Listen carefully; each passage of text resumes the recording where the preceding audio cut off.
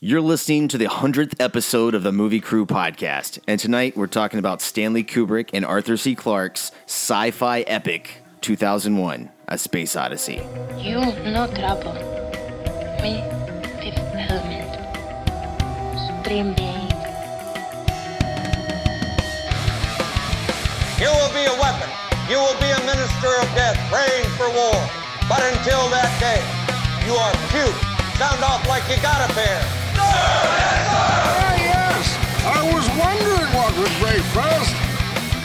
Your spirit or your body? You get nothing. You lose. Good day, sir. God is dead. Satan lives. The year is won. Fill your hand, you son of a bitch!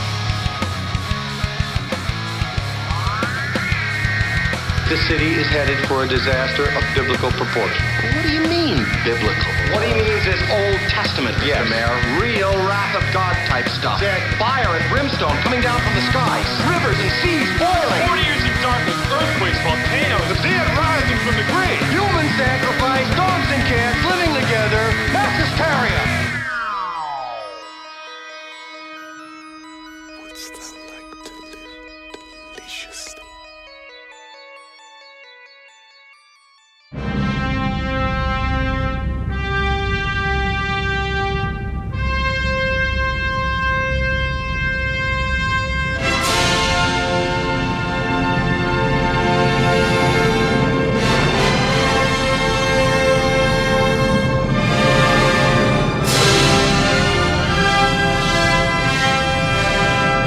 Welcome to the podcast. I'm Brian Elkins. With me tonight, the birthday boy, Jeremy Benson, Howdy. and Jared Callan. Hi, nice to be here. Yeah, it's going good. It's going good. Everybody's like, oh man, I'm so tired. It's going great, man. I know, I'm just looking at your new waveform. Yeah, everything's so different on your shiny new computer. It's all crisp. Yeah, it has caused a little bit of production delays, so we're sorry about that. Some of the episodes, I mean, the servers, man. You get a new machine, you got to update everything. Oh, do you have a hard time hooking up to the server? That was my fault though, because I forgot my username for the server. I know what the password was. I was like, man, what the hell's the username for this thing? But yeah, okay, so we're here, guys. This is pretty awesome. 100th episode. Yes, I've been kind of saving this. 2001: A Space Odyssey. First time talking about this movie, obviously, but the first time we're talking about Kubrick. Stanley Kubrick. Wow. You think in 100 films that I'm sure he's come up before. I'm talking about in 100 films you would have done a Kubrick movie. But yeah, I wow. seem to remember mentioning The Shining a few times. Oh wait, yes. That's totally been talked about. Yeah, I mean, we brought him up, but this is the first time we're going to go in depth into Kubrick. What's the first time you guys saw 2001? It had to be when I was a kid. Was it your first Kubrick? No, The Shining was my first Kubrick movie. I don't know when the first time I saw. The first time I actually watched this movie and watched it was with you guys. But I saw it in film school at a party, and by the time that it starts getting really weird, everybody kind of loses it. If you got a bunch of people watching, it's kind of hard to watch a movie like this with a crowd of rowdy, 20-somethings. Yeah, I can see that. But also, I have images of it from childhood, but yet again, I don't think my ADD self would have been able to watch it as a kid. So my first true viewing was with you guys. I distinctly remember seeing this because on TV, it was on TNT. Was the first time seeing it. I think it was like 92. I was 10 years old, and they showed it as a double feature, or at least in the same week as Forbidden Planet. Oh, that's cool. And it was like the first time they showed like widescreen. I was about to say it's pan and scan. Yeah, they actually called it like the letterbox presentation or something like that. It's still on a 4:3 TV, and you had the black bars, and man, it made the movie really special. But as a kid, man, I really did not care much for this movie. I liked the Hal section a lot. Overall, just didn't really understand it. But it's one of those films that the more you watch it, it's an experience. I mean, I hate to say a little cliche there, but it's a real journey. It's something that you really have to see, and it is kind of hard to describe. Before we move on, when y'all were growing up and you had the 4:3 TVs, yeah, and you would watch a movie and they would boast that it's going to be in the widescreen letterboxed. You see the full image. Did y'all's dads complain about the black bars? Everybody in the family but me complained. Yes. Okay. I was just wanting to make sure this wasn't just at my house. I want the whole screen to be full. Right. What in the hell is happening? Make it full. Yeah, I don't know. There wasn't that much. That wasn't until like DVDs really came out that was really an issue. I remember my dad doing it a lot with like HBO movies or some of the ones on VHS. He would, why is it not filling the screen? Yeah, I remember like going to Suncoast to find those like special like letterbox presentations of certain movies. Yeah. And you could sometimes find them on VHS, but man, it was really hard. At Christmas time, I remember getting DVDs that were all full screen, and I would be like, "Oh God, you got to take these back." Snob. Oh no, I remember that. Yeah, I got 1 hour photo. It was full screen. Like, oh no. Yeah. And each time you could flip it. You know, it was on one side or the other. No, those I did not mind. Yeah. I like that when I think MGM did those. I'm sure some other studios did as well, but it's a good idea. Yeah, it was good. Yeah, I remember same thing. Like I'd gotten a DVD from somebody, and I'm like, "Oh yeah, where'd you get this from?" So I got to take it back and exchange it. You got the wrong one. Yeah. Sorry, I can't watch The Passion of the Christ in full screen. It's not happening. I've only seen that once. Strange story. Oh my! I need to see it again. It's kind of like 2001: A Space Odyssey. Need to see it in widescreen. Yeah. This movie is really, really hard to watch at times. I think you've really got to be ready to like sit down and experience it. It's one of these movies that I think you just got to be. I don't know. I don't think the millennial brain can just sit down and watch it. Do you see what I'm saying? No, I'm with you. I had that reaction as well. And I was reading this thing today, or I was watching this thing, and this guy was talking about how when it was originally in theaters, it wasn't really getting out there. And it was getting some bad reviews, but then the stoner generation found it and figured out that it was a hell of a trip, and they would use it as more of an experience, and they kind of went and remarketed it in a different way. Smoke your joint and take your LSD. Take your LSD and watch the colors. you know that the last third of that film, man. Whoo, that's a ride. Just about the time the acid's hitting in, baby, we're gonna be good. Yeah, they kind of did save it, from what I hear. Yeah. So, and that just kind of that's the proof of it. And I think that's the whole point of it. It's you're supposed to watch it and get your own opinion. Even Kubrick wouldn't even tell you what he thought of it. He would say, all right. He would listen to your opinion on it, and then, all right, well that's interesting.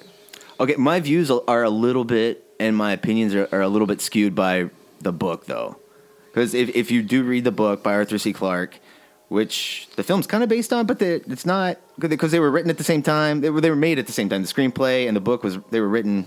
I did find that interesting that they were kind of writing both at the same time and sharing notes and really, because I watched an interview with him today, and he was saying that he had a bunch of short stories or whatever, and he sold them all to Kubrick, and then he bought them back. He bought them back, but one of them was this one. It was the basis. So it was basically just like a synopsis. Yeah, it had the idea of there was an artifact on the moon. Yeah, it was the Sentinel. Okay.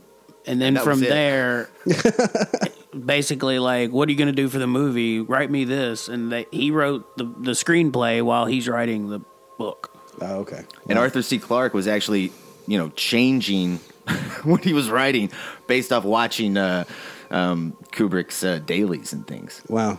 Arthur C. Clarke wrote a novelization of his story. That's weird. And I know that even the ending, they kind of, it was just like coming up with it with the actors, kind of how to play it out, and just to really come up with figure it out, kind of knew kind of where they wanted to go. But, a lot of it was freeform over years of production. What, 3 years? 4. Wow. I think they started in 64. This came out in 68. Money. Yeah, dude, it was like 12 million. Really? 12 million. Back this was, then. Oh, yeah. This was super huge. I think I was reading it was made like 52 or something like that. Good return on investment. Well done. Well, yeah, Kubrick, he's one of those directors he's always enjoyed pretty good box office success, and the critics usually like him, even though he can't win an Oscar. Or he couldn't win an Oscar. Definitely can't win one now. Passed away. We talked about like the millennials. Yeah, basically the way you asked about the first time we saw it, and then I'll talk about like my initial thoughts about it and how it could be a little bit of a chore to watch at times if you're not in the right mind frame. So I guess I see where you're coming from. Yeah, but I don't know, man. That's when I was like a little kid, and I had just seen Star Wars, like Right. not so long ago, and I mean, I can see what you're saying. I don't. It's like watching Blade Runner when you're young. Oh, it's no, like, totally. Yeah, it's yeah, like yeah. this isn't Star Wars, man. Right, yeah. It kind of looks like Star Wars, but it's not. You're exactly right. Yeah. And when you're a young kid, it's a lot to process. I mean, there's no dialogue, and like what the first. Yeah, 30 minutes and or so? they just let these things sit. And the editor was even talking in this thing that I was watching, was saying, just silence. How do we figure out pace? How long do we know when to cut things? It's like, so you're having to kind of like feel it out and let it flow. Yeah. It's not paced like a standard film. It's not. It just breathes. It's wide and open. And then it's a repeat watch. But then it's also, you have to do a little studying on it because it's some heavy shit, It's about evolution. And for me, I always like to think about, like, as an audience member back then in '68. In any sci-fi movie you've seen before this doesn't look this good. No. You know what I mean? Like, this is kind of the first time you're seeing like realistic looking spaceships and. Oh, absolutely, man, absolutely. And you're talking about the pace. Like, I think at the time you could linger on this. Real long shot of a spaceship going across the screen that looks so good.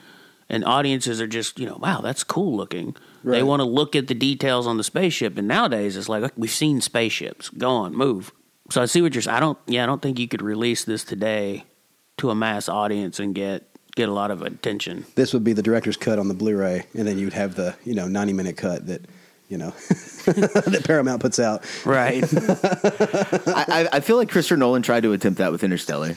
I feel like he tried to he tried to give us an update of 2001. Yeah. Basically, with the themes of too much talking though. Well, that's for the modern audience, Touche. Okay, so the structure of it is it's not what you think of in terms of a narrative. The way the movie is played, not only with its dialogue, but the way the story's told, how it's broken up. Characters are completely dropped in certain segments. Right. I think there's only one character outside of the monolith. Dave Bowman is the only one that carries over into more than one segment. What was the main story? What was their objective? They were going to Jupiter to do what? Find the transmission. Okay. That the monolith on the moon, whatever that beam or noise it let out. Right. Okay. But I don't. It's a weird movie. It's got a nice epic feel with like the way the overture starts. It has an intermission. It has a nice David Lean. It's like experimental David Lean, I guess is the best way to describe it. It's like it's a big budget movie, sci-fi, but it definitely has an experimental quality to it, especially when you get to the end. Which plays into the themes. And like I said, I didn't really. We're not there yet, really digging into it. But like upon studying the film, it made the film better for me because or maybe just my feeble mind wasn't able to comprehend it or what I had seen. But like when looking back upon scenes and what the filmmaker was going for, or what people were putting into that, kind of made it bigger and better to me than my first initial viewing. And dude, the special effects really are awesome. I know we're talking like the space stuff and special effects, but like even the sets, man, like what they do with like the cameras, in the sets. It's like, dude, the spinning set, the centrifuge one, and man, just sometimes or even the simple hallway stuff like the pen on the glass. Oh my gosh, mind blowing. I had a thought about that. They keep pointing out tools. They focus on evolution and man using tools to evolve. So we have the bone, then we cut to the ship, right? Yeah. And then you see the pen. That's a tool that we use to evolve with writing, floating. We focus on that, even though they kind of use that as a way to show, look, we're in weightlessness, we're in space. But more, it's also we're focusing on that's a tool of evolution. So I mean, like, even that has a point. And then all the way down to computers and everything up until the ultimate evolution where we become more beyond ourselves, becoming the star child or that metamorphosis or that real trippy moment. But we only got there through use of tools. So that seems to be the common. Thanks to the big black thing. The monolith. The monolith. That's what, yeah. Did you know my brain went to Monopoly thanks to Monopoly. Did you know that they originally wanted the monolith to have a TV screen on it? Yeah, I heard that. Oh, man. I heard they also wanted it to be like a triangle. It was supposed to be a triangle shape. I don't know about that either. That one, no. The shape works for me, man. I like it. I've always liked that. And also that it was supposed to be parallel to, if you turn it on its side, it's the same aspect ratio of the TV. Of the screen, so so in essence, if you were to reach out and touch the screen, then you have touched the monolith by watching this film. They do make some like a weird mention in the book about like the dimensions of it, but they just note that it's perfect and they don't know why. It's something like 9 by 4 by 2 or something, but they don't know why it's the measurements. Maybe it's just because Kubrick's like, look, it's my widescreen frame. Arthur C. Clarke's like, I don't know why it's that shape. But not only the tools though, but it's interesting too, like the violence that goes along. Yeah, like, well. and apparently we all, it's real pro-vegan at the beginning. We all start out, we're just eating plants and stuff, but then when we learned tools, we're like, holy shit, we can kill, and then we're gonna start killing and eating. So and with tools, we learn, destruction and war and how to, advance ourselves to take over. Oh, did you guys get that? That was when they do that real famous match cut, probably the best match cut, when they throw the bone up and then it cuts to the spaceship. That's supposed to be like a nuclear, like Star vessel. Wars type thing. Yeah. Oh, is it really? Yeah, it's supposed to launch nukes. So that's just something that's like it's like a they're supposed to be like all over. Yeah, wow. At least that's how they describe it in the book. I'm gonna say, how did you get that? Yeah, it's from the novel. Watch the movie; it's just like a spaceship. I mean, I read the novel once, and it was a while back. And that's where I knew it from. A spoiler for the novel, but at the end of the novel, the Star Child actually comes back. That's what it does. It blows up all the nuclear weapons that are surrounding the nuclear satellites that are surrounding Earth. That does not happen in the movie, obviously. No, it just kind of looks back at the superhero Star Child in the movie. At the end, Superman flies by the Star Child. You can breathe out here too? Let me get you out of that sack. Well, speaking of Superman, some of the music, man. Thus Spoke Zarathustra is the main title for 2001. The boom, boom, boom, boom, boom, famous piece. That's actually from, I think, some opera that is about the Superman. No shit. Oh, really? Yeah, that has synchronicity. Yeah, that's really cool. The film is visually striking, but also the music and sound design really push this movie. I mean, all the way from the score and the big bright overture, all the way down to just really heavy breathing, and then at the end, just the pace of him taking Hal apart and Hal begging. The quality of his voice is so haunting. Oh yes, it will put you on edge. I mean, that scene with just how simple that is, and with the pace of him just methodically, slowly working, that is so tense. And dude, sometimes the lack of sound is incredible. Oh man, yeah. Like there's supposed to be like an explosion or something, and you'll just hear breathing, or then like the breathing will cut out, and oh man, it is good. Like it works, and I like the fact that you don't. Are we into spoilers here? Is there a trailer for this film? I've never seen the trailer for this. There is a trailer. There's a recut trailer we should probably play instead. Or do you guys just want to play the? What's the original? Is like the original is just the Spoke Zarathustra music. So it's just that theme. They don't do like with visuals. Okay. Interesting. I love really old trailers, how they used to market things, Well, let's watch both and see which one's better. They don't do a story about a guy. No. And his spaceship computer. That they originally wanted Hal to be movable, where he would like in Moon, that kind of like follow you around the ship. He's like, he kind of turns around and he's right on you. What are you doing, Dave? Fuck, man, I'm trying to take a piss. I'm trying to take a piss, Hal. I'm glad you brought up Moon, dude. I'm glad the Hal robot didn't go all crazy in that. Yeah. That was a nice surprise. Yeah, he didn't hold them down and start like molesting them and stuff, Kevin Spacey style. Sorry. And now we're going to trailer. We'll be back.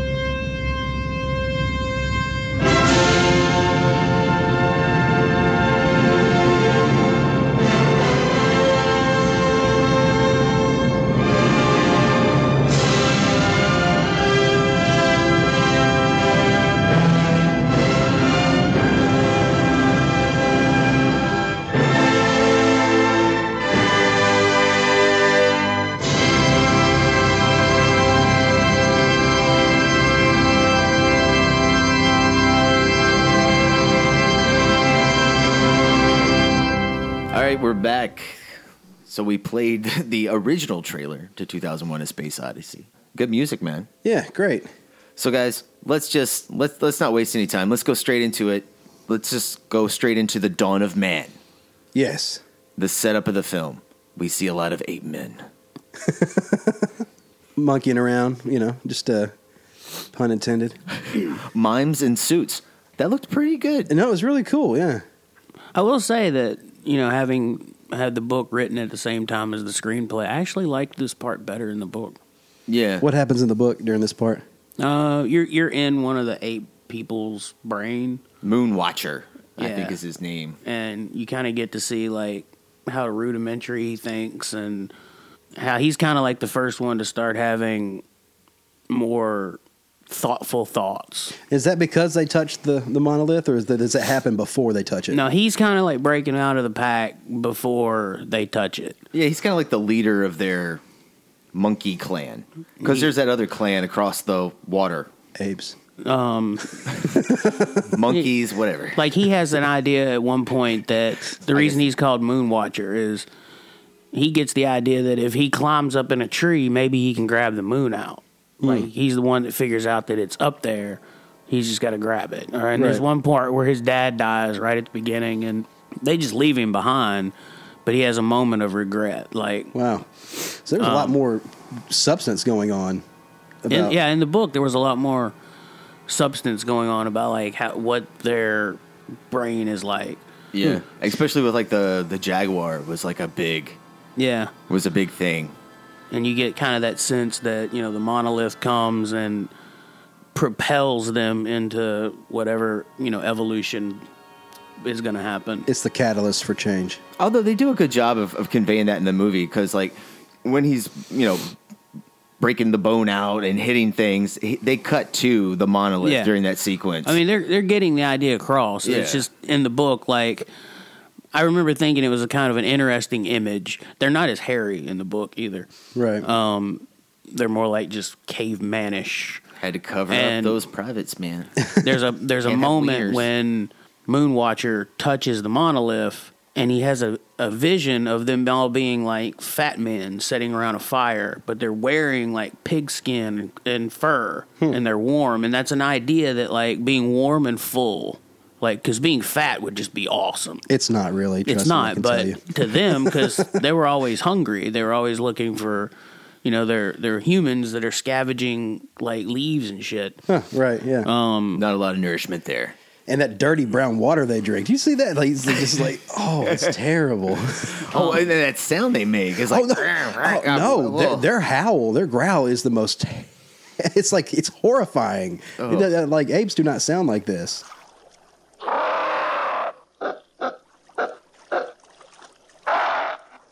It is definitely otherworldly. Yeah, it's really, really strange. Yeah, I thought the effects were great. Yeah. But yeah, that part in the book is way more interesting. I can't believe they actually got that jaguar though on the film, or I don't know, whatever cat, that kind of jungle cat that was, that attacked the actor. How do they do that? Trained jaguar? Steak in your pocket? I would crap my pants, dude. I would run away. Apparently, large cats make great pets if you can raise them from. Oh yeah, I guess you've seen the video with the guy with the lions where he goes out and he kind of like whistles, whatever, and then it's illegal to have a lion now. No, really? Yeah. Well, this is out. This is actually out in the wild. He goes out and then this like out of nowhere, this giant lion just like starts running at him, and I mean, I would be like, and he just stands there and it like pounces on him and then just rolls around and it's like hugging him. I don't know, man. Just go to YouTube and type in "man hug lion." You'll see it. What was the Vegas act? They got Siegfried and Roy. Yeah, you can't trust them, man. Even if they're the albino, rare ones. I was listening to a podcast just the other day, and a guy was talking about a guy he went to college with that had a pet lion. What? And he would take it everywhere with him. Oh well, like a dog. Well, in The Walking Dead, they got a pet tiger, but it's very digital looking. So. Ooh, I'm behind. Yeah, no jungle cats. I'm gonna pass on those. I'm thinking about getting a monkey though. We'll see. And then when I get my monkey, we're gonna put it, and I'm gonna get a little tiny monolith, and we're gonna like shoot photos of. Oh, okay. So you're gonna get like one of these missing link kind of. You're gonna find the missing link. Yeah. And buy it. So he can howl at you in that weird screech. Oh, if I woke up and it's like, I'm like, oh God, you have no poo water to drink. Oh my goodness. But yeah, okay. So the monolith does. It appears. It definitely changes these ape guys. So, yeah, just that part in the book. I'm sorry to interrupt you. No, it's cool. I was just I had a thought. It's just so much more interesting to, like, even when like he has the vision of being fat around the fire. Right. So yeah. And then he realizes, like, when he kills the pig, the rest of them really don't know what he did, and he's not really sure what he did. And I don't remember exactly how, Brian, you can correct me, but it's almost an accident that they eat it. He hits it, and then they all just start beating on it because that's what he did. Yeah. And then one of the ladies or something like licks the bone or something, and they realize at that point, wait a minute, they can eat it. Yeah. And then they start, they're eating these pigs that are used to, like, scavenging right along with them, and they start, like, making bones into everything. Yeah, they start making tools, and they even defend themselves against the jungle cat that comes in and attacks them at night. Yeah, they kill the jungle cat, and the last part is they go down to the lake to face off, and they describe that he describes it several times where they go down and they do the routine, but it describes it like they don't really know what would happen if the other guys crossed the watering hole. Like, they're just making noises to scare them off. But this time, they strategically go, and they're like, we're going to kill these people. This is our watering hole. And I don't know, just the idea of, like, humans that are now wearing, like, loincloths. And they have bones. So not only did you invent tools and hunting and, a way to feed yourself, but you also invented war, and you invented, like, taking over territory. And to me, I don't know, it plays into how the tool can be helpful, where, it helps them eat, it helps them get clothes, it helps them stay warm. Absolutely. But in the end, it brings out an evil side of them, where they're willing to go kill, where later Hal, which is a tool, turns against them, I don't know. Is it presented as evil in the movie? Or is it just like it's just part of surviving? Laid out? Hal is sort, to me, it's sort of a dual. You got consciousness of, we created consciousness into a computer, and then that computer that consciousness decided it's more worthy to live than we are.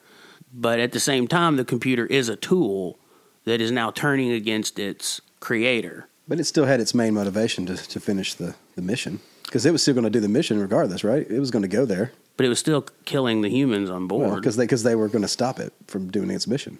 Humans were definitely going to succeed in the scenario because that was the species that was touched by the monolith. Right. I want to throw that theory out there. I don't know if that's right or not, or if that was Kubrick, or they don't say that in the novel. So you're talking about predestination and fate? That's going to happen regardless? Yeah, exactly. Because this missing link touched the monolith, evolved into man.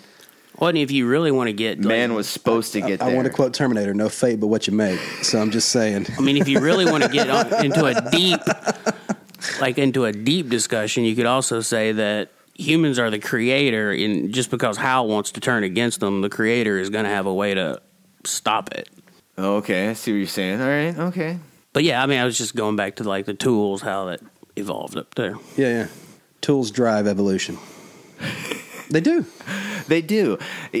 And again, it's like the monkey's so excited about it, but then when they get up into space, you get the famous match cut, boom to bone to spaceship. Immediately, it looks like everyone's kind of bored. Yeah.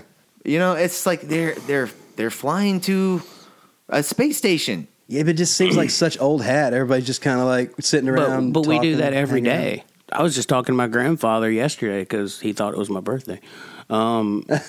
He was close. And he was talking about like how, this generation takes for granted talking on the phone in the car. Like the tools we have blow his mind. Yeah. So we do the same thing. Like we look at our tools like, okay, we're recording our voices into a little box. And you're listening to them in your little ears. Where, 30 years ago, there would have been a DAT tape rolling over here. And I'd be like staring at it going, whoa. Spinning just like the space station. And we would be playing some like awesome 70s rock song. Some Creedence or something. And it would be sepia toned. Okay, anyway. In the 70s is very sepia. This is the one part of the film though, production design wise. I really do like how it looks. It's very futuristic. Which part are you talking about? The desert where the monkeys. Okay, no. When I didn't know if we were still there. No. When we're traveling to the space station, I like the production design. It looks very futuristic. Looks like an airplane. You know about the thing he's in going to the space station? Yeah, it's like a standard airplane. And inside the space station itself. Yeah. It does have a little bit of 60s vibe to it. It has some of the chairs. It's like 60s airport hanging out, waiting. Well, to me, it feels very much like 60s imagining the future. You're kind of in that style, so you're like, okay, how is this style going to evolve into future styles? But it's just in these weird touches, though. You know what I mean? It's like in chairs, like the shape of the chairs, or the hem of the pants. Yeah, or like in designs in certain parts where it would be smoother now. It gets smooth to a point, and then you get like these symmetrical. It's like the edges. designers could not imagine how the 80s would screw shit up. Hot pink and like blaze orange like and stuff would just take over. They couldn't imagine it. I did like how they went with like a lot of white in the sense, though. Mm-hmm. And what did you guys think of Dr. Floyd? The character that is introduced. He's sleeping. He's got the pen scene.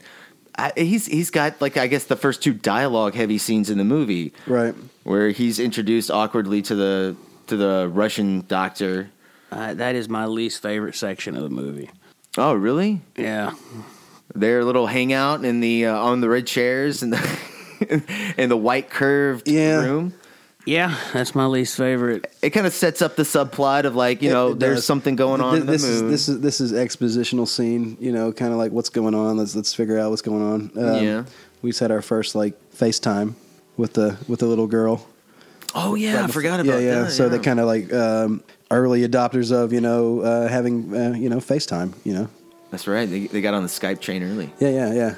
I'm trying to be a little more modern, but yeah, we could say Skype. Even people still the little Skype. girl screaming. Well, I was thinking more 200001, man. Okay. Oh, actually, yeah, you're right. That's what I was 2001 we'd have had Skype. That's kind of what I was thinking. Because does it have an AT&T logo?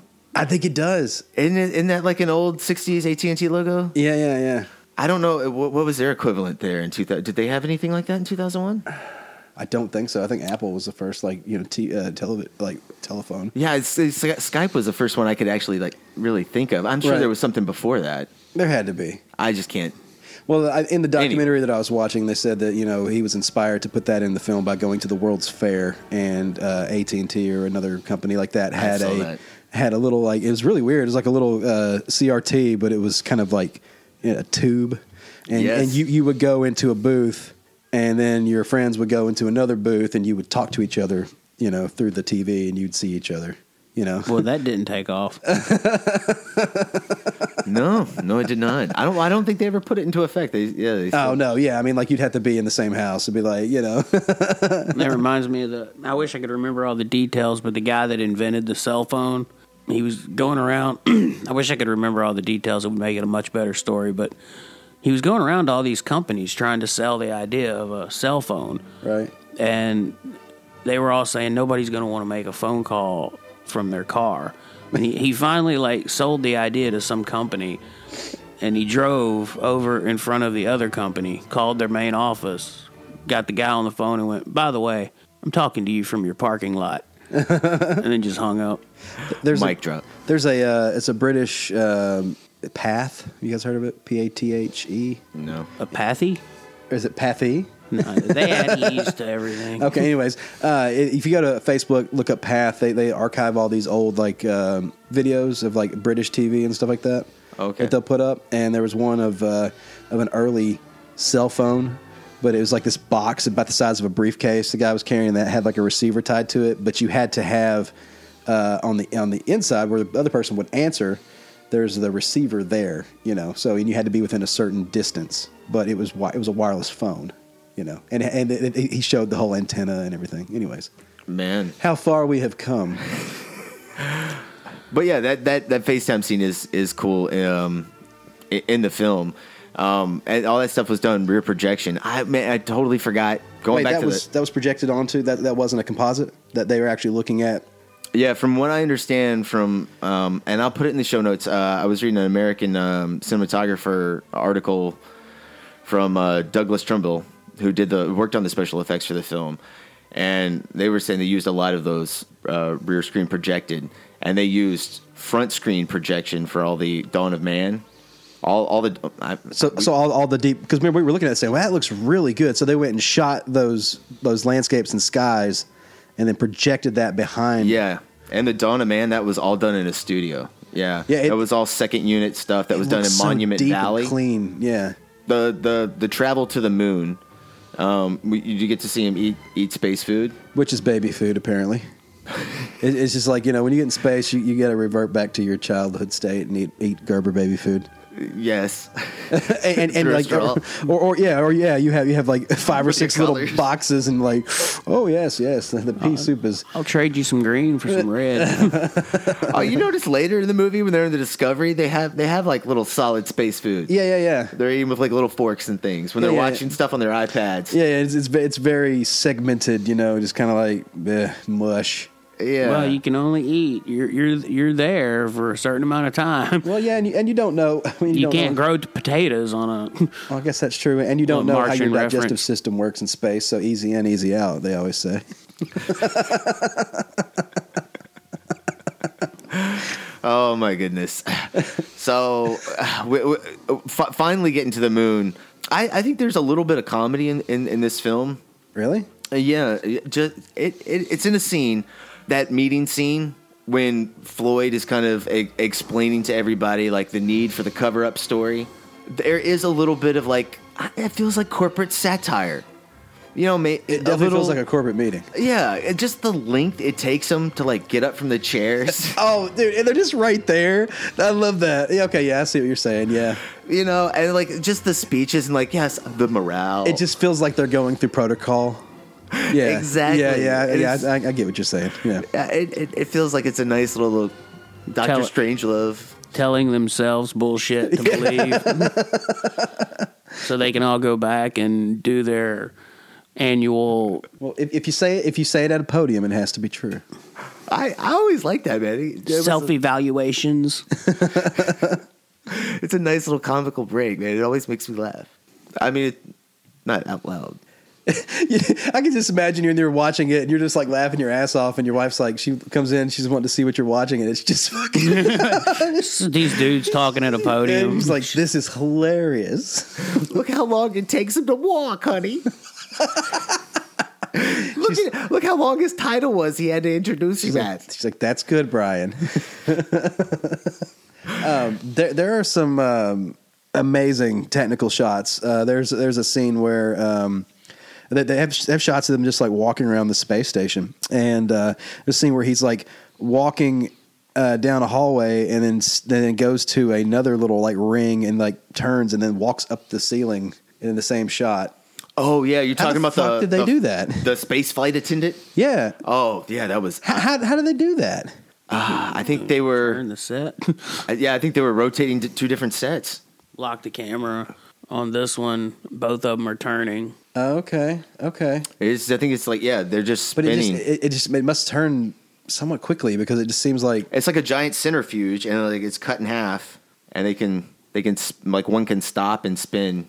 This is some badass engineering. Well, what's crazy to think about, like how they can spin, like where one person can get on another set. That's what I'm saying. Yeah, like and make that seamless without it feeling like they have to pause to wait, because it was pretty much boom, boom, boom, step and over. People give fucking shit of Stanley Kubrick for taking so many takes. Like, God damn, dude! Like, think how many times that took. Get that right. I'm sure that took many times. And on top of that, that's just like the actors have to sell that too in their performance, like in their body movement. You imagine it's like a 10-second shot in the movie, but they're like, they're on take 500, and they're like, "Fuck, is this really worth it?" Like, damn it! Just CGI it, Stanley. It's 10 seconds of the fucking movie. What is that? I don't know what that stands for. We've been working on this one shot for a week. No, I mean there's some amazing stuff. I guess this is where when you're talking about the millennial generation or younger audiences not being on board with the movie, there are a lot of like spaceship shots. And everything is it's paced and slow. But you made a good point earlier, and I think that's what we're missing is like seeing it from this point of view. It's like my dad talks about seeing the movie Food of the Gods. You ever seen that? Yes.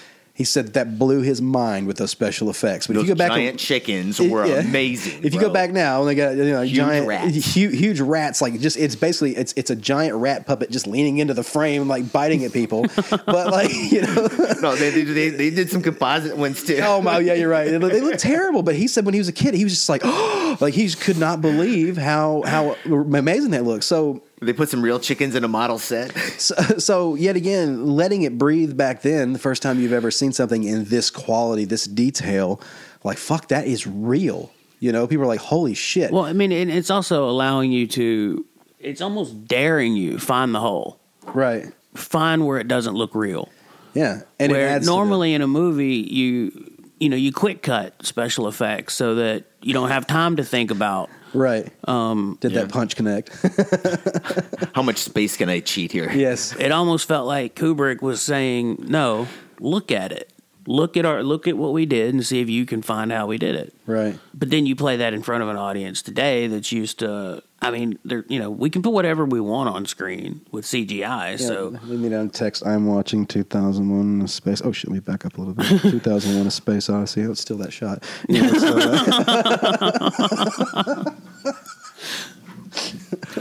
can text in this movie and still watch. I'm gonna run to the bathroom while this shot's on. You want me to pause it? No, don't. You gotta pause it. I've seen that shot. I'm surprised. Like, dude, you watch it, man. I don't see barely any matte lines. You can't see. No, that's what I was saying. That's what I was saying earlier. I want to see at the end of the break. We're talking about. I don't know if we're recording this, but I want to see an original print because I don't know if they've cleaned it up. Because if you watch an original Star Wars print, they've got the black lines when they're like flying things and all that. This has been restored, never cleaned up. The special effects so what we're are seeing, all original. What we're seeing is everything. They didn't go back and hide lines and all that. Look, they have found the 17 minutes that were cut from the film, and they have never released them. They found that in like 2010, I think. Oh, really? What are they going to do with that? Everybody was like, "Hey, put it in the film or release it at least as like deleted scenes and some kind of special edition." And Warner has never released it. And I think actually Warner was like, "Yeah, we have that footage, but we're never planning to alter the film." Well, you can at least put it on special features. It's Stanley Kubrick. I mean, it was a big deal. He can't say anything now. I'm just saying. I mean, you have to remember. He's not going to complain. Yeah, he's there was done. a huge controversy when Eyes Wide Shut came out, and they added those digital people. Yeah. To cover up all the titties. Exactly. And all the sex acts. So they could get an R rating. I mean, I love that movie. That may be the first like Stanley Kubrick movie I knew that was Stanley Kubrick that I watched. Like, I was like trying to watch it. Oh yeah, I guess we know. Yeah, what was your first? Was that what your first Stanley Kubrick? I know was? I'd seen Full Metal Jacket and all that before, but I never really like studied it. There's a difference between. I'm a firm believer. There's a difference between like watching something as a kid and then actually watching it, like sitting down and studying it. I think that was the first one that I was like, okay, so this is like a masterful filmmaker making something that I need to like really like watch. No, I hear you saying. I don't know. I watched things so much as a kid that like I don't know. Once you watch things so many times, you get things beat in your head that you don't even realize you're learning things. Oh yeah, totally. You know what I mean? Yeah. Just watching films, guys, is probably the best film school ever. I mean, if you're a filmmaker and you don't watch movies, you're not a filmmaker. Yeah. And if the same thing, if you're a writer and you don't write and you don't read, it's kind of the same thing. Someone else made that quote recently, but it's true. That's a Stephen King quote. Is it really? If you want to write and you don't read, if you don't read, you can't write. That's true. I mean, like you really got to study your craft, and a lot of studying is experiencing it, and you need to know why things work and why things are the way they are, and questioning things, having these discussions. He says you got to read. You got to read good and bad. No, yeah. I also want to like just know what other minds are doing. Well, yeah, I want to know what other people are being creative and thinking of and coming up with. Spielberg, I read a thing where he said there's no bad movie because there's always some redeemable quality to a movie. I mostly agree with that. I like 99. You can pull up an Uwe Boll movie. House. You can like look at House of Dead and say those breasts are wonderful. Hey man, it made a profit, dude. He kept making movies after that. Hey man, I used to play that game at the arcade while waiting on the movies. Man. There you go. People saw it. Yeah. I want to make a movie about shooting game. Oh my goodness! All right, okay. So back to 2001.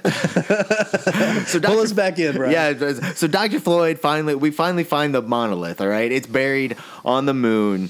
It gets question. Yes. Okay, so like now we're to that point where it's buried on the moon. So in the short story, that's where they were going because it was sending out a signal or whatever, and then but aliens put that there as a beacon to say mankind has reached this point. So we know when they've evolved to this point. Yes. Am I right? So then why does it come out? Why does it approach them earlier if it was already there? So it came down at the dawn of man, and then just kind of like hop, skip, jump out to there and buried itself down. I always took it as two different monoliths. So it's not the same one? Well, in the movie, they don't explain that at all. It's there. It disappears. There's a race of monoliths. Where it goes, it doesn't know. In the book, it is answered that it's the same one because it's specifically said that it's been buried in the sand for 3,000 years. Or something like that, or 5,000 years, or something like that. And it's to imply that. It was there and then left and then went there. So basically, like here we are, and then I'll see you again when you reach this point. Yes, and then yet again I'll see you again when you reach at the end of it's kind of floating away, like it's going to the next part where we'll meet again. Wherever it sends its radio signal and it's off. playing we'll meet again in the by and by. Okay, so I guess we're getting into it right now. So in the book, it's specifically stated that there is an alien race that has evolved to the point where they are explorers. I think that's what they were trying to do with the real trippy shit where it gets that's just another level of consciousness being able to experience. You see what I'm saying? Yeah. Like that. That's where. Either that, or they were just having a lot of fun playing with the color knobs. But this just looks cool. That's why he never. They'll make up reasons why we're doing this. That's why Kubrick never really gave a proper answer. He's like, so this is what I was thinking. He's like, I'm really thinking that we're seeing that's another consciousness, and that's our mind is going to expand, and we'll be able to go beyond that. And he's like, yeah, totally. I really see what you're saying there. Yeah, yeah. He's like. Got it. Well, yeah. So the aliens want to evolve, so they put that. They put the first monolith down to give the Earth ape people a chance. So the aliens sent the monolith to help evolution. Yep. So they don't believe in the Prime Directive. They're kind of actually pushing things. So it's kind of like, we're going to nudge you to give you the opportunity. We're not necessarily going to tell you. It's just more like every now and then we give you a little push. It's kind of like sometimes you need to push just to jump off the cliff. Yeah, and so in the book, it's more like the rest of it's a game to see how far you can get, and if you get here, then you reach the next step. God, there's another level? Exactly. Okay. So, and that's the book. But in the movie, is it the same monolith? I don't know. I mean, it's not said. Well, the first ape should have wrote, Moonwatcher was here with the bone, scrape it on the monolith. I forgot to. Oh, that would have been awesome. And then another wing goes Heart, Sally and Bob forever. It's scratched out. Fuck you. There is a part in the Monica, you ruined, you home-wrecking bitch. There is a pretty cool part in the book where Moonwatcher, when they first see the monolith, he tries to eat it. He bites it. When he can't eat it, he just forgets about it. It's not food, so it's not worth thinking about. Oh, wow. And then he sees it again that night. He's like, oh, yeah. But yeah, I understand. If it's not food, I don't give a shit either. Neither did Moonwatcher. And you notice the first thing he imagines is himself fat next to a fire with his fat wife covered in bear hair. Ooh. All right, guys, when they find the monolith on the moon, what do you guys think of the handheld shots down there? When the sound starts going off and you start... Oh, yeah, it totally adds. Now, is that... I saw this thing, is that sound only in their heads, or is that a real sound? Is that something that they're imagining? No. Later in the movie, they say it emits a signal. So that was the actual signal, was the high-pitched, sound? Yeah, I guess. I mean, they're reacting to it. It definitely it had a cool feel, going down into the pit, and it felt a little more realistic. The motion of it. Yeah. Oh, dude, some of those shots, where you can see the Earth in the background, right? That's something cool we really haven't. Don't look at my new computer. I can't help looking at the pretty new computer, man. What the fuck were we even talking about, man? I totally got. We were talking about. You were going to talk about Earth. And we were talking about at the scene they drew the Earth, and we didn't know what it looked like. That's what you were about to talk about. We talked about that though already. No, you were just fixing. No, you were talking about. Have we already talked about that though? No, I don't know. I promise you have not talked about it. That's where you were headed, but. So it is pretty cool. So when you see those pictures of the Earth in the film, I mean, really, when you think about it, that's before we had a full picture of the Earth. So the whole full NASA, the blue marble shot, right? Full Earth shot. That was in 1972, and they took that from this. No, sorry. What are you talking about? No, I mean just pieces and some grainy black and white pieces of the Earth were shot. Right.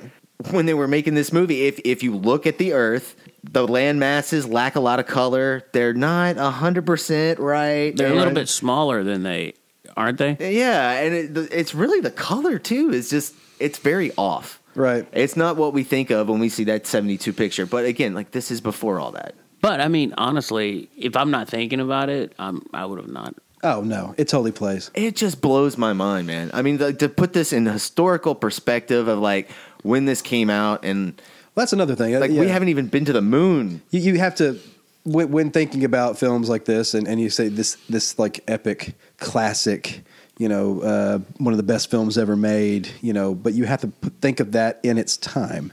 You have to think about when it came out, the feat of pulling off this shit. When we today can't even figure out how the fuck did they do that in the middle of the space race? Yeah, and it's clean, and I don't know. It's just I mean, to me, that's the most impressive thing about it.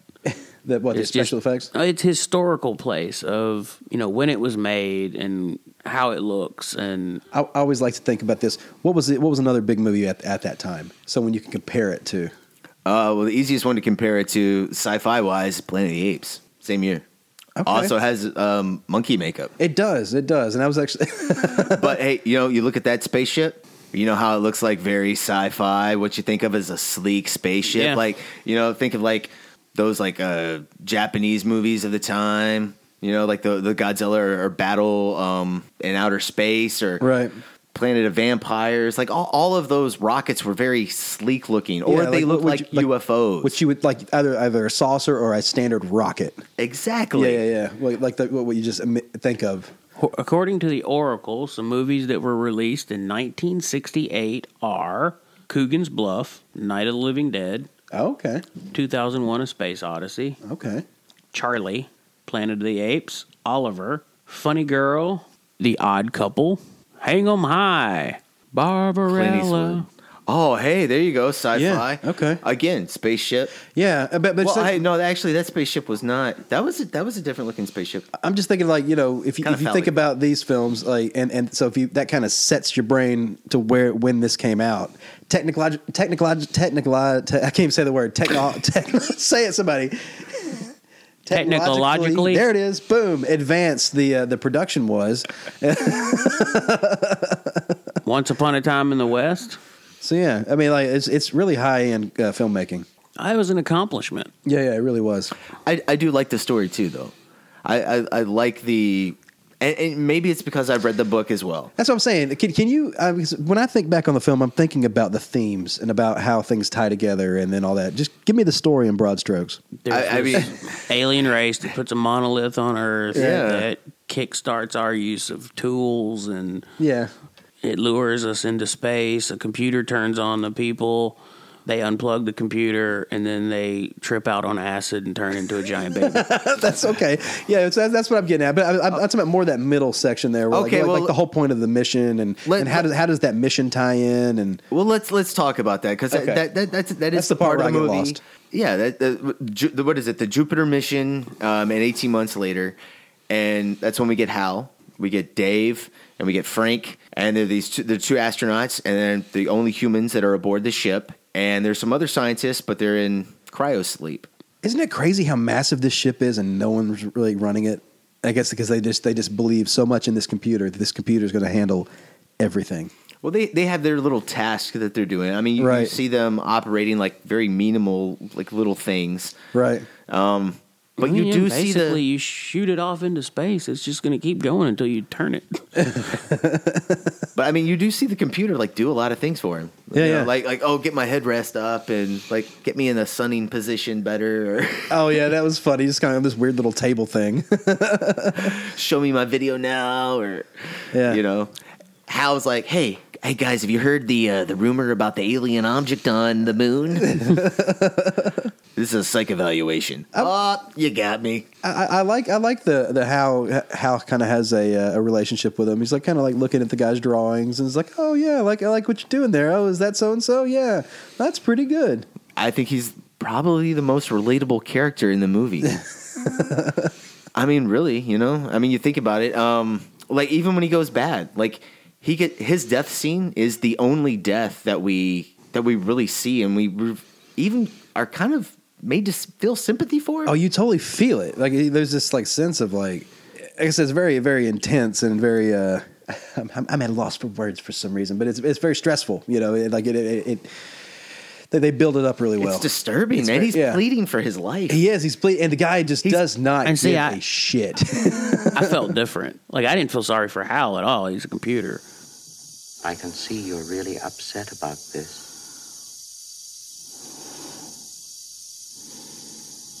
I honestly think you ought to sit down calmly, take a stress pill, and think things over.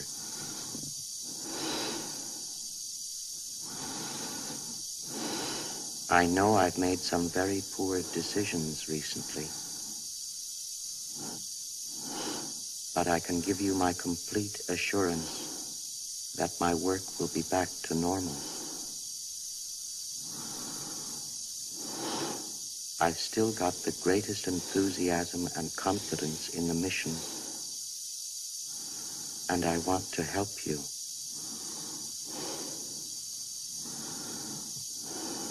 Dave, stop.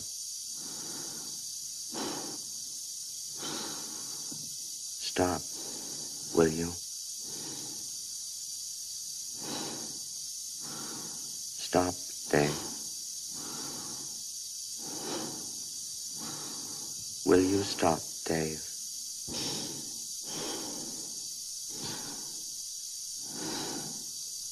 stop, Dave.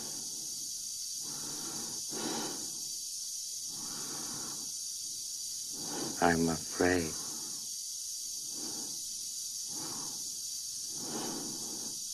I'm afraid, Dave.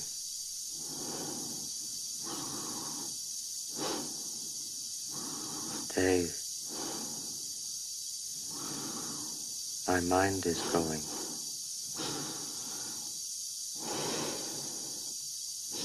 I can feel it.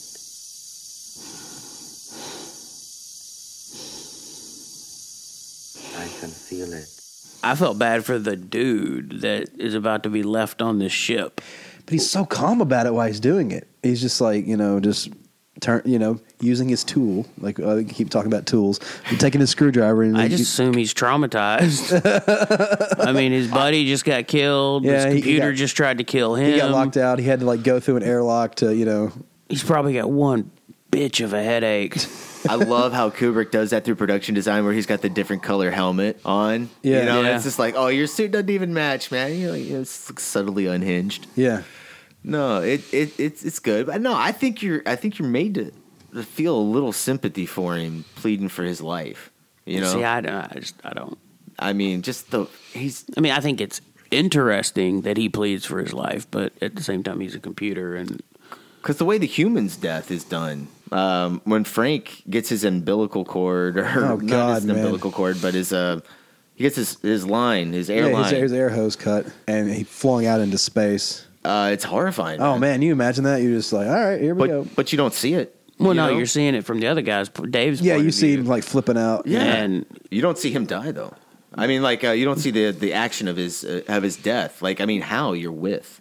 You're watching him die. You don't even get the comm signal of him screaming, floating off into space, do you? I don't think you get that. No. That's actually the beauty of the scene, because you just hear his breathing. Yeah. Just hearing that, whoosh, almost like that Darth Vader.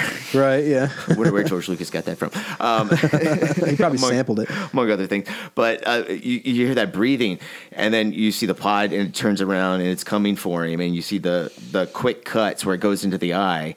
And then it's on one of the quick cuts, you actually hear the breathing stop, and then you cut. There's a shot where Dave Bowman, and you see a monitor, and he just goes flying by the monitor, and that's it. And then there's that shot with him, reaching for his hose and then slowly stopping. That's absolutely terrifying. Oh man, yeah. He's still floating out there today. Out around Jupiter. Yeah. They'll find him. There's a great line in the book where it's something like Frank Poole was the first person to Jupiter or something like that, or the first man to Jupiter. Oh, that's awesome. Yeah. Because eventually he'd be pulled into the orbit. Right, yeah. Well, actually, no. In the book, they're actually going to Saturn. Really? Yeah, but they couldn't do the rings. Convincingly on film, so they made it Jupiter. Yeah, they made it Jupiter. Cheapskates. Yeah, man, come on. We were talking about how this fits in story-wise. What do you guys think about this? I mean, I have heard some people complain where they either say this is their favorite part of the movie, or it breaks up the monolith story for them, where it's about a killer AI. Right. What do you guys think? It's probably my favorite part of the movie. Does it interrupt the flow, or? I don't really think this movie has that much of a flow. I guess, does it interrupt the themes? Does it fit for you thematically? And the theme of evolution, are they trying to say that we can take it too far? Where we try to put ourselves into something else, where man tries to be God and create something, try to create its own version, of life. Yeah, that ends up basically turning on, because eventually the way it goes, apparently evolution it turns you into a killer. So you can survive, basically. Exactly. I mean, because Hal just wants to survive. I mean, Yes. They do want to switch him off because he made a mistake. That's debatable, because computers don't make mistakes. They, the mistake is made by the programmer, because the computer just runs programs. Or is this computer? I don't know. The other twin computer they have back on Earth, right, said this computer made a mistake. I mean, we don't know. I mean, they didn't have a chance to put the unit in and have it fail in the movie. Poor Frank got his. Had his ass kicked by the pod. Well, you know. But Hal, I mean, the point is that Hal knew that they knew he had made a mistake. Exactly. Whether it was his code was wrong or he's a free-thinking machine that made a mistake, one way or another, he knows that they know he made a mistake. So to cover up his mistake and keep from getting shut down, he's going to kill him. Well, it also proves that it's the same thing with Alien. He's not very smart because all he has to do is, like, you know, evacuate all the air out of the station. Do it in the novel. They do that in the novel? It is done in the novel. No shit. It is done in the novel. It's kind of skipped over, and it's a little confusing. Right, because I mean, like, if he's even going to try to keep all the people in cryo sleep, that's fine. They're going to survive. But yeah, blow out all the air. Blow out all the air and kill all the bad humans in there, and then just restart. Well, he kills the people in cryo sleep. Did he kill those people? Yeah, he totally kills them. It's got that. Oh man, I love that too. Like there's moments in the movie where they just use one sound effect, but that's one where they start layering the sound effects on, where you start getting the different alarms and you hear the breathing, and it's like all going. It almost comes across like he gets the idea that I'm not going to let them shut me off. I'll kill all of them. I'll finish the mission. Right. It does kind of seem like he just wants to get him out of the ship, though. I'll be the hero. Exactly. Like, I don't want to decompress the ship because then maybe important artifacts that may be important to the mission may fly out. You know what I mean? Right. So I do get that, but I do like that once Dave Bowman gets inside the Discovery, he is wearing his spacesuit. Right. You know, so he's on the up and up. Like, okay, I know this computer can decompress the shit. Yeah, again. And man, I really have to say that is one of the coolest moments when he gets back in the Discovery and he blows himself back into the hatch. Dude, that looks amazing. It does look amazing. For 68, that looks so cool. I love that scene. Yeah, the actor said they did that in 2 takes. I know, right? Yeah. Kubrick did. Well, because the actor was scared because he wasn't wearing a helmet, and he had to go through that little bitty tiny door, like fly through it, because the camera was down, and he like fell toward it, you know, coming at it like that. So he was scared he was going to bust his head open. Oh, dude, you see how many times he hit his head in the actual movie? On the shot when he's like going back toward the door, it's like his head and legs are keeping him from flying back out. It's like, acting's hard, y'all. Yeah, sometimes. When you're doing courtroom dramas, maybe not so much. Hit your mark and say your line. You can't handle the truth. Well, you're doing a Stanley Kubrick movie, acted stuff. Yeah, he's gonna get what he wants. And he's not gonna talk to you, apparently. It is interesting that these astronauts in Discovery are a little cold. You know what I mean? They are a little. You know what I mean? Disconnected. You mean? That's a great word for it. Yeah, but wouldn't you have to be to spend how many years of your life on a spaceship? Yeah, I guess so. But I mean, yeah, in movies we're used to more lively, animated characters. Just think about the scene when Frank is watching his videos of his family members versus something like Interstellar.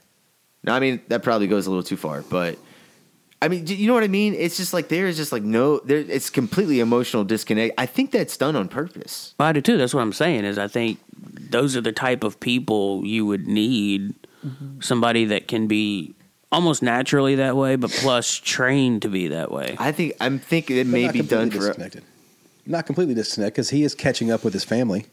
You know, he's taking the time to. You know, he's not just over there playing on his iPad and eating his baby food. But I'm saying he's not emotionally invested or reacting to that at all. Oh no, not at all. Just kind of like it's just very there. nonchalant. Yeah, yeah. It's just like, okay, let me see that, Hal.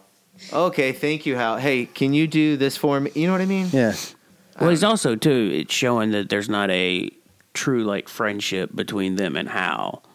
They view Hal as a tool, and if Hal is breaking, we need to turn tool off. If there was a friendship there, if it was a buddy system, then you wouldn't want to turn Hal off. You would have, oh, man, you messed up. We need to figure out what's wrong with you, buddy. Come on, R2, let's fix you up. But instead of, going to try to fix Hal, they immediately like, all right, we got to shut it off. It's an it. I don't know. I don't think they treat it like an it, though. I totally feel like they treat him. They don't treat him like a friend. Like, I mean, if you use that analogy, the way Luke treats R2, that's a buddy. He treats R2 like a buddy. but they treat. I think they treat each other the same way they treat Hal. I mean, you know what I mean? Does it feel they that really way? don't have conversations, or like it's kind of until things get bad. Yeah, it's very clinical up until that point. They kind of doing their own thing, even when they're sitting down to meals. Yeah, they're not having and they're dialogue. not even like watching one screen. They're watching separate. Oh yeah, screens. they're doing their own thing. Yeah. Like, could you imagine how tired you would be of somebody if you just lived with? Shut the fuck up. I want my own TV. I want my own tray, my own spoon, my own green stuff. I don't want to see all you your fucking stories. Eat your blue stuff. I want to see you at rounds, and then I'll see. I mean, come on, man. We'll have movie night next week or something. But fuck, if Hal messes up, we'll get together in one of the little pod things and we'll talk. And if you die, I'll try to come out there and get you. But if there was alcohol and pot on the station, they'd be partying. I'm just saying. No, I mean, I think you're right. I think that is a choice, but I think all of that kind of goes into that choice. Yeah, I don't know. I think it's interesting, and I think you can read a lot of different things into that. And it's one of those decisions. It's like, man, I would. I mean, it's very I'd like to know what it was. Anti-Hollywood. Normally, you would have exactly one of them would be the space jock that's kind of got the quirks and funny stuff, and then one of them would be the scientist geeky guy. Where these are just two dudes. How was it in the story? The actual book.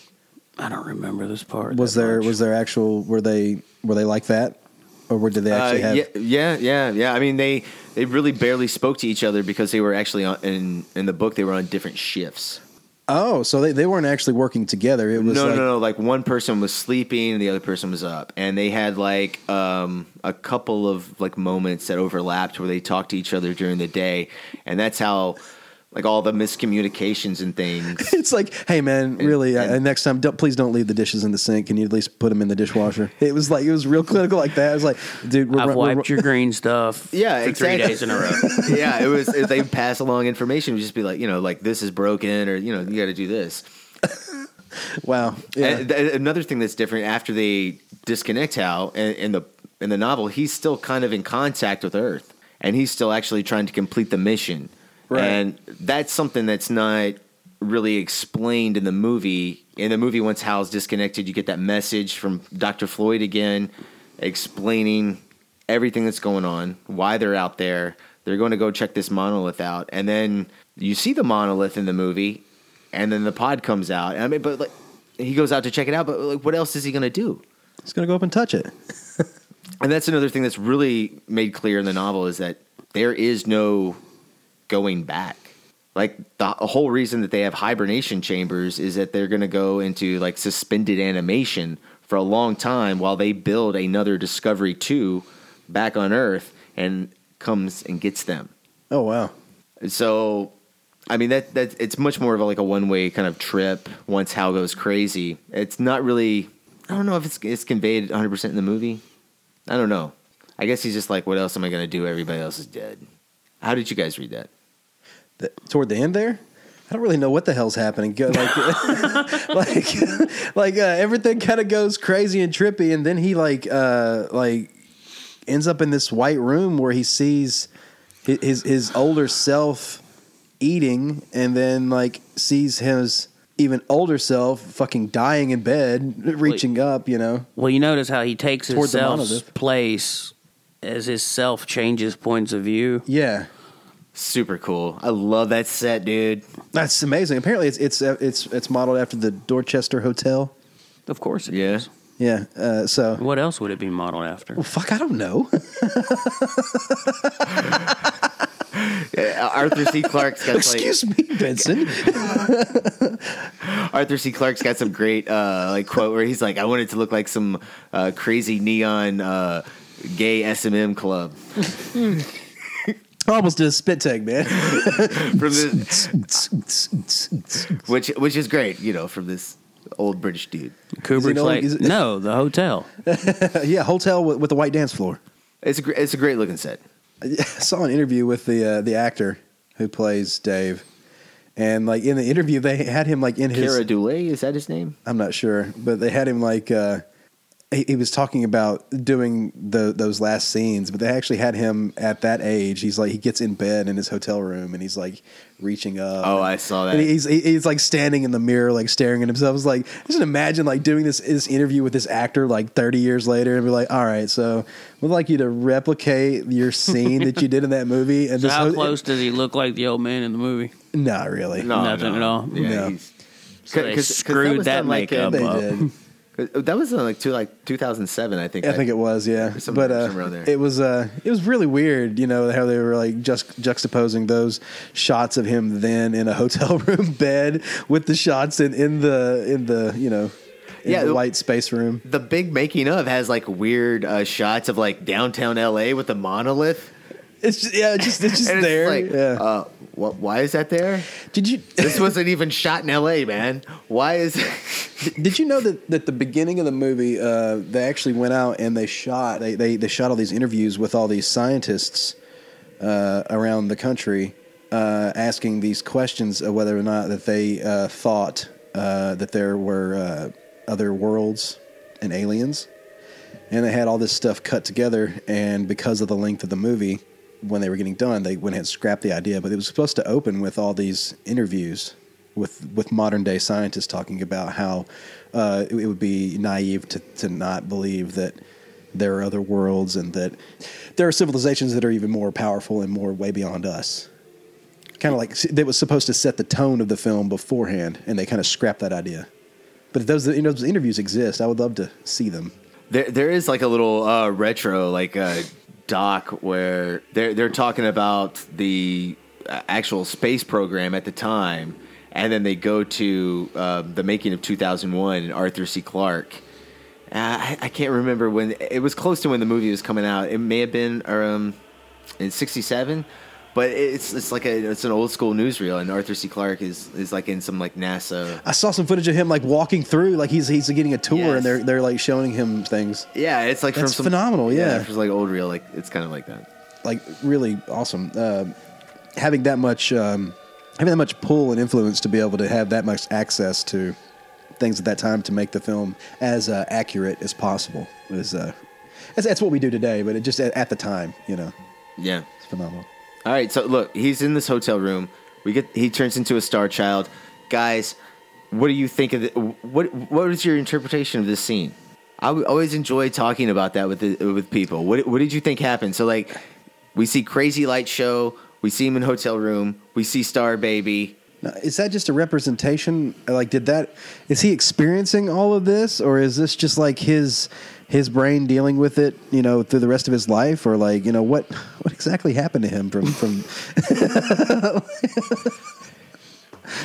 like, how do we get from here to here, you know, or did he reach, you know, like the next level consciousness to where he can just sit in a white room and have steak and drink wine and you know, and fine china, have the good life. Yeah, you know, like I'd love eating at a table next to my bed. Reborn. I mean, like it's right there. I mean, everything in this one little. I saw an interesting theory online. And if you drop your wine glass, you turn into an old man. It's never, dude. I'm holding on to this motherfucker like crazy. I saw an interesting theory online. That theory was that once they arrive at the monoliths at Jupiter, the alien race takes them in. They are a conscious race, but him being a physical being, they allow him to see himself growing older, but it's they can't replicate like interactions, so they're replicating events, like he's having dinner, he's getting older, he's going to bed, he's getting older. That's a more articulated version of what I thought before I read the novel. So it's just a projection of what's to come, or does it actually happen? No, they're just letting him like basically imagine it. So he goes on a fucking acid trip and sees where he's could. Eventually, he, I guess, becomes the Star Baby. Once his physical body dies, his essence is then. That's my question. So how do you evolve into an embryo floating in space that's the size of the world? I don't like what is that? Is that the next level human? Yeah. Being born Yeah, that's whatever this monolith, whatever this monolith's supposed to be, whether it's an alien or it's supposed to be God, whatever it is. Yes, this is like the next form or next step of man. So in the space womb, basically, like being created by space. Yeah, there's some semen, vaginal, world creating imagery, going on, and that there's some weird. It's some weird imagery going on in that space. Man, it's kind of like it's like Jeremy said earlier. It's like they were like, Mr. Kubrick, what would you like right now? He's like, fucking play around and bring me some shit. Just turn some knobs. Turn some knobs. We're gonna fill it up and make it happen. I'm with it for the most part. It is weird when they go to the landscapes that are that to me that gets really repetitive. Yeah. I don't know exactly what that was supposed to be. So in the novel, they show like old civilizations, and it is very clear that when you see the monolith opens. And in the movie, I don't think that is 100% clear, because the shot in the movie is you see the monolith. It's like floating away. Yeah, and then the camera tilts up. Right. And then the Stargate, whatever that, I guess it's like Stargate, whatever you want to call it, it opens. The acid hits. Yeah. Well, in the novel, it's clear the monolith actually opens up and it becomes a Stargate, and he goes into it. So it takes you through all of that trippy shit, basically? It didn't take him through a trippy. It takes him like through like other worlds and other civilizations, and he does end up in this room. I don't remember him aging in the room. I remember it's more like he's in the room and he knows he's in an environment that is constructed from his mind. Like he picks up like a Bible and he flips through the pages, and all the pages are blank. So when he sees these other civilizations, is he having experiences with them, or is he more like an overseer, like a god, like looking down on? Exactly. Or so he's not actually doesn't go down and have like experiences with these people. No. Yeah, they're just passerbys. Like he sees things off in a distance. Is it like in a flash like that, like in the movie how things are going through? Is it described like that, or is he actually, or is just more time passed? Because this feels like it goes like he goes from being a 30-something man into maybe you're supposed to read the book while that's flashing on the screen. I think you'd have time. Yeah, it's I don't know. It's weird. It's definitely weird. Yeah, in the book, it's more like Dave Bowman knows he's in this waiting area that these aliens or whatever they are analyzing him, and he's waiting to be reborn or repurposed. So he actually makes contact with the aliens that sent out the original monolith. And no. It's he never make. He's in this waiting area, and then he's reborn, and he sees things differently, and he experiences things differently, and you don't get a lot with once he becomes the Star Child in the book. And that goes into the second one, where he does that carry on. Oh, you're talking about the sequel, 2010? Yeah. Is it supposed to be him? Is it? Yeah. Dave Bowman comes back as the Star Child, but it's different. It doesn't end with a giant fetus outside of Earth.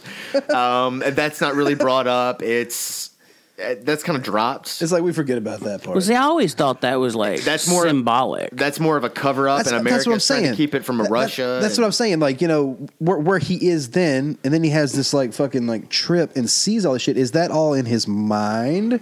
Like or like in the room and all the trippy fucking colors and landscapes and stuff, and then the ultimate Star Child, is that all in his head, or did that happen? So like I guess if you have a second film, then all that didn't happen. That was just a space acid trip he had. Yeah. Of the way enlightenment.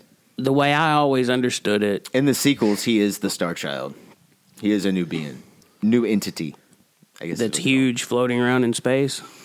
Well, he harnesses his power because that was his baby state. No, he grows and he's kind of like a. Wait, he's reborn from that? Yeah, exactly. Okay, so yeah, okay. And in the book he destroys all the nuclear weapons, but when they write the sequel, like they kind of erase that because of what happened in the movie, and Arthur C. Clarke kind of wanted to respect what Stanley Kubrick did, and the movie was more popular. So he went along with the idea of there was this baby, and that was the first iteration, and it grew from there and turned into this he turned into like this light being, and he can really take any shape he wants to.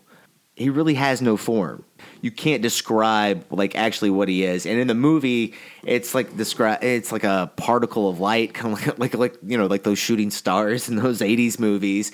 And then he turns into the actor. Well, all right, is it the same actor? Dave Bowman. Yes. You saying no form goes along with what I always kind of thought the ending of the movie was once he gets to the monolith, he's taken in by these beings, and his physical body at that point is gone. His mental presence, his spirit, whatever, his soul or whatever, they let him see like his physical body aging the way it would, but at a certain point it is reborn as a spiritual or a enlightened being, an essence with no form. So to me, the symbology in the film of the giant fetus looking down on Earth is this new being that's more formless. So the giant fetus is more symbolic, but I could totally see that. If in the book it's attacking stuff and King Konging nuclear weapons, then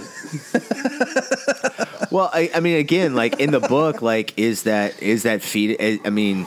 The fetus does that in the book? Is that a metaphorical fetus? Like, I mean, I don't know, bro. You know what I mean? It's just like in the movie. Like, when you see the giant space baby star child going toward Earth, it's like, is that metaphorical? Is he just now, like, actually, like, light or something we can't see because he's, like, in a new dimension? I don't know. But, I mean, like, how do you show that on film? Fuck, I don't know. I think that's a great way to show it on film and to represent it, because you see him dying, and then the next thing you see is like the bed and that bubble with the baby in it. What else would you do? Like, how would you represent that to an audience? He's dying, reaching out to the monolith, yeah, and then the monolith, leads you to the Earth and then to the Star Child. I love that we get the monolith POV too. Like he reaches out right for the and then we get the monolith POV and we see the Star Child. Right. Like fuck, it's just brilliant, dude. I mean, like, dude, can we talk about? We didn't even say anything about the symmetrical shots here. Like, just how? Oh my god. Composition and like just the photography and set design and all these special effects are top notch. They rival things today. Well, in the interviews that I was watching, it said that that it's possible that there are aliens out there that are way beyond where we are, so they will not look like us. They may be a metaphysical being. They may be just just like a pure consciousness, like a higher level thing, of life, a form of life. That's possibly what that could be. I think Arthur C. Clarke had a really great quote that touched me great, man. It was something along the lines, because I'm paraphrasing here. I don't have his great words. Once our science stops explaining things, then we enter the realm of spirituality. So, where science can explain it? Yeah. Where science can stop explaining things and we enter the realm of spirituality. I guess that's true. Yeah. I mean, if you think about it, it's like it goes out of any kind of what I can associate with reality.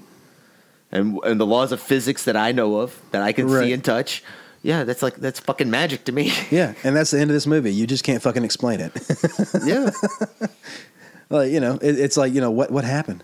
It's an experience. Yeah, and that score is beautiful at the end, bro. Oh, dude, no, yeah, it's totally pushing it, man. It's huge and it's big, and you're just like. I love it, I do. I love how much this influenced George Lucas and how George Lucas took little nods from this and changed things. Like, you guys all, I think you guys seen THX 1138. Yes, this is done a little bit later after that. Obviously, George Lucas was a huge fan of 2001. Yeah, you can see it in that film. There's a masturbation machine in that. Yeah, but like, even that the Spark Zarathustra. You're hearing that music, right? Your main title for 2001. It's a slow build, but it's still really big and bombastic. Oh, it's like an anthem. It's just massive. Star Wars starts off with that boom hit right away. Yeah, he hits you with it right up front. But I think he's able to go that big because of 2001. John Williams, I feel like, is also able to play really light notes and to go into really nice orchestral moments, right? Because you have that Blue Danye piece, that nice waltz when you're seeing the huge space station centrifuge. That just kind of sets the tone of the film right there. It really does, and like it's just like of the beauty. It's kind of like this light kind of feeling after having such a heavy, long, the opening of the film is just dark, just in black with all the music, and then is it played on TV like that? The first time I saw it on TNT, yes, it was. Really? It was. Because that's right. You were watching that special edition where they actually had the widescreen. Afterwards, no, I've never seen that. So I had never seen that before. But anyways, so that totally sets this big tone. But then when we finally get into space, it really does set that waltzy kind of feel. It does, and dude, and it feels like the spaceships are dancing a little bit, while they're all spinning and moving. Oh, dude, yes, I love a lot of the spinning stuff. I even like how they repeat a lot of that with a Hal's eye later. Like you'll see shots, because Hal's got that really circular red ominous eye, and you'll see the reflections, and they do a lot of reflections that are rotating. That's cool. In his eye, I like how they keep that theme going on. I think we're definitely here at wrap ups. So Benson, final thoughts. 2001. Why do I got to go first? I think it is an epic achievement for its time. It is not my favorite Kubrick movie. All right, we got to ask, what is, man? I mean, I personally, I think Full Metal Jacket, Eyes Wide Shut, The Shining, Paths of Glory. this is a long list here. Yeah. Right, you got to stop. Yeah, ease up, brother. Ease up. He's like, he's going to dig into some Barry Lyndon. Lolita. All of them but Fear and Desire. No, I wouldn't go that far. It's I just don't think it's my favorite movie by him. While the special effects are a huge achievement, and it's definitely something you want to watch once you're a little older and you can take it in and enjoy that pace, I guess. And man, I don't know what to say. I just don't think it's easy for repeat viewing if you're coming for story. It's slow, and sure, back in '68, watching these ships go by for 30 seconds may have been awesome, but now it's a little slow. I can see why at the time it was this great breakthrough, but I think the genre's come a long way since then. Fair enough. All right, Jared. Well, he said it all. It's a masterful cinematic accomplishment. He said that. Yeah, yes. It's just really what it is. It's taking. No one had ever seen anything like it before. It's kind of like you don't know you can go there until someone wow, that's what that is. That's what we can do. That's where we can take things. You wouldn't have Star Wars, like you said. You wouldn't have Star Wars without this.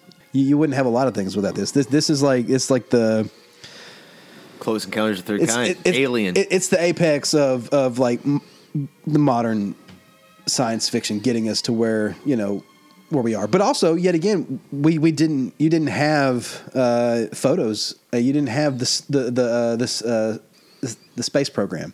You didn't have all the access to things that they did. So it's a little easier now to imagine things. So.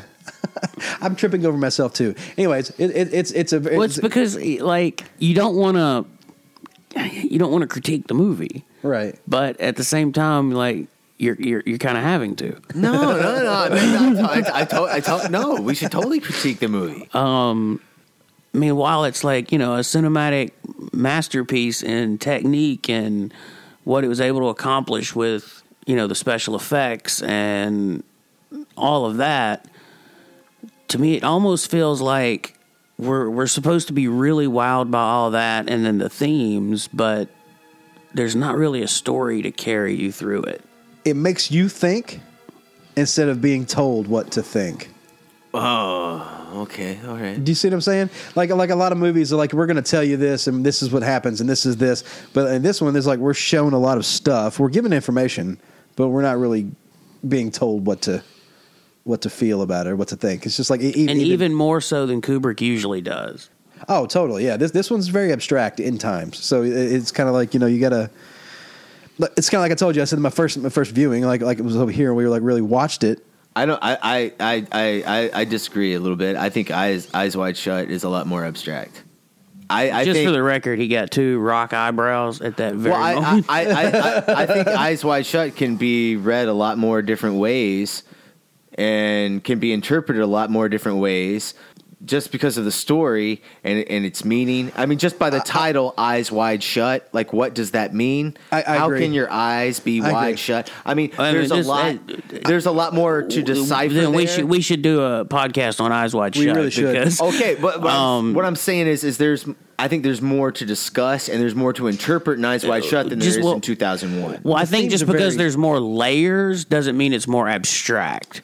I think there's a lot of abstract things and things that we can interpret very differently from that movie, because I guarantee you I've had conversations where people think that film is about one thing and I'm like, no, I think you missed, and I'll go ahead and give you guys a spoiler. In my opinion right now is you missed the last line of the movie. The last line of the movie, I think, is what the film is about. What's the last line? We should fuck. Said by Nicole Kidman. I think that's an important line. I think it's said for a reason. Yeah, that's the main theme. I don't want to get into an Eyes Wide Shut thing. There's websites that are completely into the meaning of Eyes Wide Shut, and they all have a very different opinions. A lot more so than 2001. I like to discuss the end of 2001. Everybody is on board with what 2001 means. We can talk about this entity, this monolith being a god, right. Whether it's AI or it's a spiritual thing. We understand that, it's doing these certain things in the movie, and everybody can agree upon that. Eyes Wide Shut is not the same way, right? This movie has very, very, very clear themes, exactly, and where it's. The filmmaking process is communicating things to you. I just my thing is about it being abstract is where it ends up. It's left open because they don't really. It's just kind of like, okay, here's all this stuff. We're going to set up all these themes about evolution. No more so than any other Stanley Kubrick film ever. Clockwork Orange is left open. Full Metal Jacket is left open, and so is Eyes Wide Shut. They're all open-ended stories. That's right. Stanley Kubrick. The only one that's conclusive is when he goes into a comedic effect. You look at Dr. Strangelove. What does he do there? Well, he ends the world. Well, The Shining comes to an end. I think I understand what he's meaning, though, by saying that the ending of 2001 is more abstract. You can watch Eyes Wide Shut and get to the end of the movie, and you at least get the basic idea of what you just saw. Really? Because there's people that watch that and they're like, was that cult real? Or because it's kind of like it didn't even happen. If it is real, did I just watch a whole dream? Well, is she in on it and all this? Well, they're just not paying attention. Is she not? But in 2001, no, that's not fair. Because I was in film school. I was actually in film school. Kern Saxton and I both watched together Eyes Wide Shut, along with Chris Breaker and a bunch of film professors that I really respect, man. Here's the thing. We sat down, watched that film. All of us, when we got up, man, let me tell you what conversation was crazy. All of us had different interpretations of all kinds of different things. That doesn't... But they're real things. Nicole Kidman existed, and no, they're not all real things. We don't know what happened, if we saw what we saw as real or if it was a dream. Was it a character's obsession or was it real? Well, the cult was real because the doctor later backs it up. The newspaper backs it up. I could also, but I see what you're saying though. Because of the way it wraps there's up. also a moment where I can point out that's not true. I know, but in 2001, you get into stuff that. It's hard to even comprehend what you might be seeing. I will say a lot of that problem is because people, and it's not an audience fault all the way, but people tune out a little bit. I would say is the problem. I agree. I agree with that. And I don't think it's until you watch it a first time, you let it marinate for a little bit, watch it again for your second viewing, things make a little bit more sense. Well, you could say the same thing about Eyes Wide Shut. Yes. That doesn't change the fact that seeing a giant baby and a fetus with giant eyes all is I'm a little abstract. All I'm saying is that's Stanley Kubrick. That's all I'm saying. I'm not saying one's more abstract than the other. Right. I'm saying they're. I thought you were saying that Eyes Wide Shut is way more abstract. No, I'm saying that's Stanley Kubrick. Okay. I mean, I can agree with that. No, that's why I was using all these other films as examples, with the exception of The Shining. Right. I think Spartacus. but definitely from the point from where shit starts to get trippy to the end is completely open to interpretation. Another thing that may make this movie a little harder to get into is normally you have like a main character. Like right. You've got these people you're following, but you're sort of your main character in this movie is humanity. Yeah, exactly. Humanity. So it's like, all right, we see this. It's like as far back as you can fucking go. It's like, here we go. This is the sperm of humanity. It's short of like crawling out of the primordial ooze and like breathing air for the first time. It's like, let's take us all the way to the beginning and like all the way to where we could possibly go. What's your closing thought? My closing thought is, guys, this is my favorite science fiction film of all time. I think this may be the greatest film of all time. I don't know, man. That's a really hard question. To me, 2001 is the sci-fi art film equivalent to David Lean. And maybe it's because I've seen this movie like 50 to 70 times. Holy shit. And yes, I mean, look, my kids have all seen this. Like, I know my oldest has seen this 15 times. I mean, we can quote Howl lines. We can start singing Daisy right now. Do you know where that comes from? Daisy was the first song that was ever sung by a computer. It was, yeah. That's badass. If you watch Star Wars, the original Star Wars, not the special edition. I've seen it. Man, 2000. Check that out. 2001 whips its ass, dude. I mean, it just looks so much better, dude. Visually, I'm visually. Okay, I'm talking about special effects wise. No, a movie wise, 2001 is a far superior sci-fi film. Like, Star Wars gives me a lot of fun. I love it. It makes me feel great. And Star Wars is easier to watch. There's a lot of love. It doesn't question. It doesn't confront you. It doesn't leave you with questions. It doesn't make you think. This movie makes you think. It challenges you. That's what the word I was looking for. Star Wars doesn't challenge you. This movie challenges you. Yeah, I mean, 2001 it showed me what sci-fi really could be in a way that I didn't like. As a kid, like, yeah, I would much rather watch Forbidden Planet than watch this film. Well, think about it. At the time, space was a mystery. So there's more questions. So that's kind of what, by the time that we get into Star Wars and nowadays times, it's like, it's old hat, that's kind of, that's been there, done that. I don't know what I'm saying. You're right. It's an art film. It's designed to make you think and to lean on, themes. I think this and Metropolis are hands down. These are the two most important films in the sci-fi genre. I don't think that can be argued. You can't take that away from these movies, whether you like them or not. Say Metropolis? Metropolis and 2001. What about Brazil? No, Brazil. What? No. Okay. What? No. What? No. Right. I mean, Brazil's up there. Don't get me wrong. I'd put Brazil in my top 20, top 25 for sure. Okay. I mean, it's not Metropolis and 2001. I mean, you have to think about what those movies did. Like, everything that was on Earth that would ever take place in the future is stealing from Metropolis. I can see that. Everything that is in outer space is stealing from 2001. You know what I mean? Yeah, I do. I see where you're coming from there. They're pioneer films. Exactly. Okay. Are we done here? I think so. All right, cool. All right, guys. So with that, you guys have been listening to the Movie Crew podcast. Our email address is themoviecrew@gmail.com. That's themoviecrew, and crew is spelled CREWE @gmail.com. You guys can get in touch with us on Facebook and Twitter @MovieCrewPod. If you guys could give us a 5-star rating on Facebook and Stitcher, we would surely appreciate that. It helps people find out about the show. Benson, where can people follow you, sir? @J. Edward Benson. There you go. On Twitter. Yes. And you can follow me, Jared Cowan, at Twitter @Jared B. Cowan, on Instagram @CheckTheGate, or any of my other fine podcasts @ShutUpAndListenPodcast.com. All right, guys. So that's going to do it for us. Yes, 100th episode. Woo! It's amazing. So like always, we're going to play a little bit of the soundtrack. Guys, you can get the original motion picture soundtrack completely digitally remastered in all of its awesome glory with all the tracks and everything. It's on Amazon. We'll put links in our show notes. But from that soundtrack, we're going to be playing track 2, main titles. Also, Spock, Zarathustra. Spock? And, the German, bro. We're gonna go all German here, okay? Nice. The Spoke Zarathustra, okay, by Richard Strauss. And we're going to follow that up with a Blue Danube. Enjoy.